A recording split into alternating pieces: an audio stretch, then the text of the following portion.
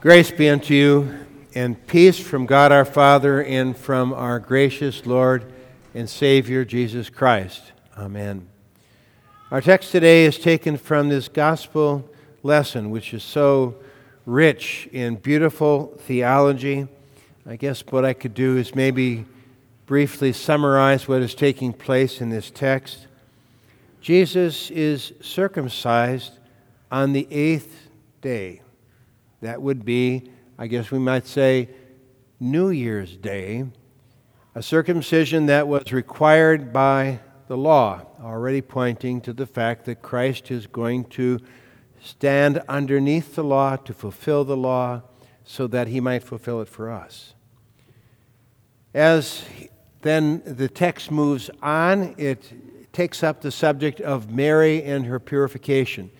It sounds as though it might be that it took place right away, but actually Mary waited 40 days for her purification to take place, and at that point they bring Jesus up to the temple, and there they redeem him. They buy him back, so to speak, because of the fact that this was required also by the law. We'll explain that a little bit later. And then in comes the man by the name of Simeon. And Simeon has been promised by the Holy Spirit that he was not going to die until he had the chance to actually see the Christ child. And he takes that baby up in his arms, and he says something that we sing and have been singing for years in our liturgy. I remember the words in this way: Lord, now lettest thou thy servant depart in peace. For my eyes have seen thy salvation, which thou hast prepared before the face of all people, a light to the Gentiles and the glory of thy people Israel. Those are the words that used to be a sword in my own soul. Now, back in those college days when everybody believes in God but doesn't go to church, those were the words that whenever I would walk into a church, a Lutheran church, singing that liturgy, when those words were sung, they stung in my heart because I had sung them all my life. And they spoke to me with great power, telling me probably that my faith was still alive, but also calling me back to that church where we worshiped our Lord. There are things in this text that I think we need to reflect or think about. Things that are reflected in each of the things that are happening here. Is this what we do? Yeah. Was Jesus' circumcision something that was optional? So often we kind of think of this liberty that we have as Christians as, well, we can do anything that we want to do as long as we're sincere about it. But was this something that was an option for them? Like baptism today, is that just something that's optional? When Jesus says, go and make disciples of all nations, baptizing them in the name of the Father, Son, and Holy Spirit, and so on. Is that optional? Was his circumcision symbolic? And does it mean that because it was somewhat symbolic that therefore meant it was optional? What did it symbolize? He was circumcised on the 8th day. The 8th day was always understood to be the day that pointed to the day of the new creation. God created the world in 6 days. On the 7th day he rested, and on the 8th day, for which there is no 9th day, we will enter into eternity, and it will be day for all eternity. Symbolized baptism or circumcision now pointed to the fact that the day would come when, as believers in Christ, being justified by grace through faith, that we would enter into eternity with Christ. It was also an act that represented putting off the flesh, that when one becomes a Christian, that one rejects the sinful desires of the flesh, that one will fight against the desires of the flesh. And of course, it also meant that it was blood covenantalism That is to say that the bond that takes place between us and God always has to take place in blood, and it pointed to the day that the blood of Christ would be the means whereby we would make peace with God. And through His blood shed on that day, the first act of the atonement, that Christ would actually bring about our redemption through His blood. It is what they did.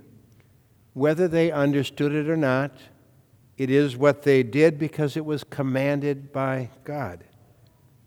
Was Mary's purification optional? This act whereby she brought her son after her 40 days of purification then to the temple, was it also optional? It was called upon and required by the law. You see, it goes all the way back to the time of the Passover. There, when that angel of death passed over the people of Israel's households, the firstborn son of the Israelites were spared from dying, and this meant that God owned, if you will, the firstborn son of every Israelite family. In order to be able to receive the son back, they had to buy him back. They had to redeem their own son back again with an exchange, with a sacrifice. What did that point to? We talk about being redeemed by Christ. It means that He is, in a sense, buying us back, that He is giving His life in exchange for ours. He is the sacrifice that actually redeems us. This is what it is that His redemption is pointing to. It is it not, something that we do?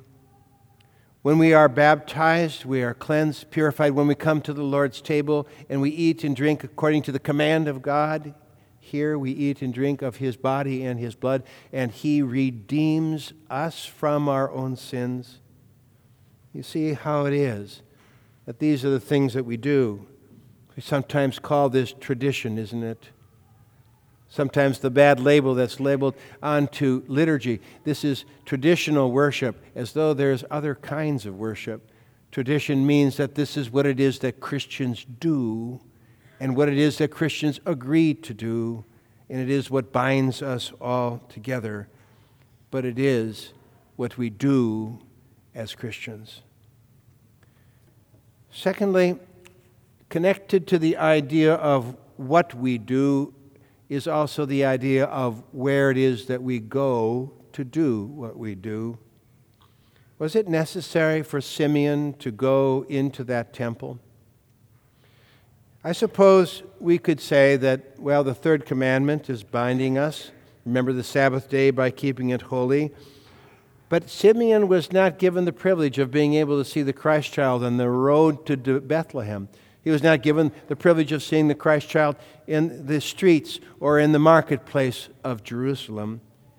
He went into the place where God has chosen to make His name known. That is, to reveal Him for really who He is, His hidden self. And it was there where one would hear God's word, one would see the worship and the liturgy taking place, where one would, before one's eyes, see and understand the redemption that was yet to come by the sacrifices taking place in that temple.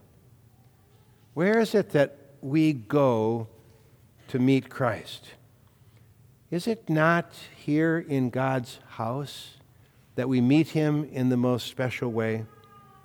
There are good reasons for why we come to God's house, right?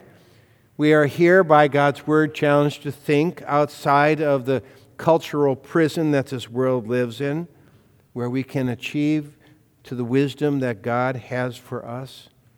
But even more so, it is here that we actually see God's salvation, what Simeon called the light to the Gentiles and the glory of His people Israel. It is here that we hear what we cannot hear out there in the world. The readings from the Old Testament, the readings from the epistle lesson, what were they saying? That we are justified by grace through faith in Christ. That it is not a matter of our own doing. It is not our works. It's not our righteousness. It's not our deeds. It's not our worth before God. That rather, that this is a gift that God gave to us and gives to us through Christ our Lord. When Travis was baptized today, there before our very eyes, we saw somebody inheriting all the treasures of heaven. And it is here that we come in order to see that salvation. Simeon was not a casual believer. In that text, he does not call his Lord Kyrios, he calls him Despotes, where we get the word despot. His God was a kind and benevolent ruler, and he was so gracious to him as that kind and benevolent ruler that Simeon could say, "Now, Lord, you can let me die in peace." Can we say that when we come here? That no matter what might happen to us, if we should die tomorrow, that we know that we are going to be in heaven and we're going to be with Christ. And that's why those words are so cutting to the soul, because it tells us now we can depart. Simeon was speaking of his death. We can depart in peace. For my eyes have seen thy salvation, which thou hast prepared before the face of all people. It is where we go. Christians not only do what we do and go where we go, but we also have something to expect. It's hard to imagine what it is that Mary must have been thinking as all these things took place, that angelic announcement that she was going to be the mother of the Son of God. When she went to Zechariah and Elizabeth's house, and this joyful overflow where Elizabeth cries out at the fact that the child in her womb is going to be preceding the glory of the Christ child that is in Mary's womb. Can you imagine what was in Mary's mind? Mary must have been befuddled almost to the point of not comprehending the glory of what was there when those wise men showed up, when those shepherds showed up and they were worshiping and bringing gifts. But there are also indications that Mary too struggled with the mystery of what was taking place. When Jesus is 12 years old, he goes up to the temple and he gets lost for 3 days, and she's looking everywhere but where it is that she should have been looking. Where was he? In the temple. When Jesus changes water into wine, Mary seems to misunderstand his purpose or his role. She expects that he's going to now start pulling up his power and using it to feed everybody wine. And there are times in which even Mary shows up and actually makes it look as though Jesus should be coming home because he seems to be stirring up too much controversy. That's what Simeon was trying to tell her and what to expect.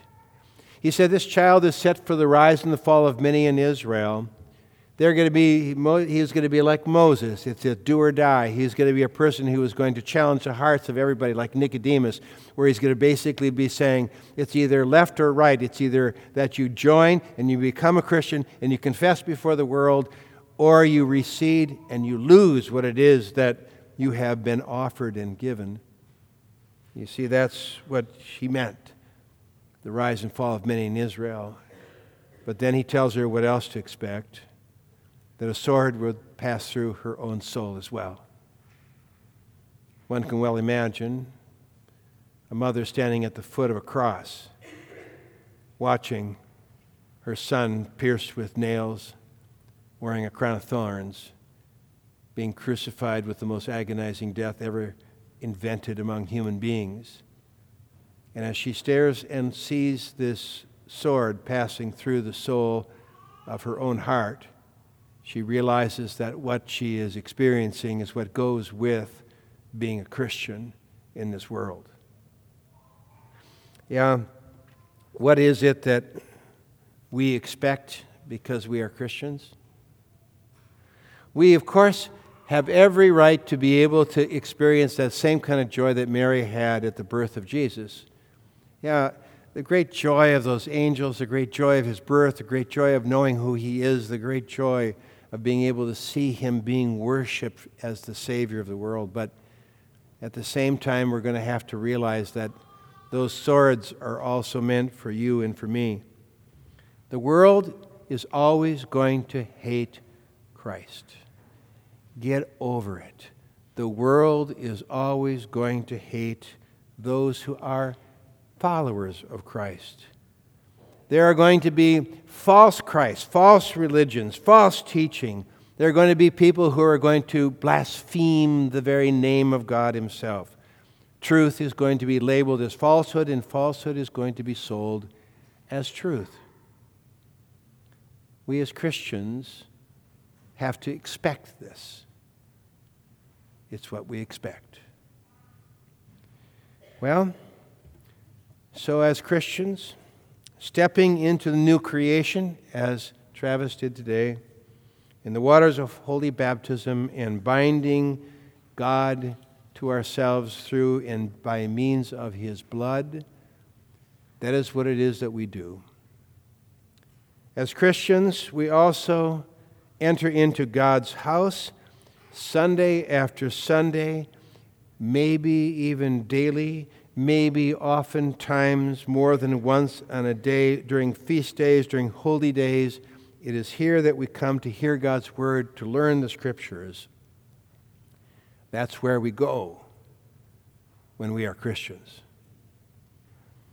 And although there are joyful celebrations and wondrous hope, we also have to expect swords of sorrow and disappointment, fights and struggles and warfare with sin and evil, with a world that hates Christ, slanders him, injustice against our Lord, and an attempt to destroy the wondrous and great news of his amazing grace. Grace. The greatest possible gift that anybody could ever receive will come with a cross and with a sword. It's what we expect. So now that I'm going on sabbatical, now that I'm leaving you for 2.5 months, I say be good, but do what you do faithfully. Do what you do faithfully. Go, come to God's house faithfully. And stand ready for what you should expect. For crosses and swords mixed with joy that will always be there wherever it is that Christ is to be found. Amen. May the peace of God that surpasses all human understanding guard and keep your thoughts and your minds through faith in Christ Jesus unto life everlasting. Amen.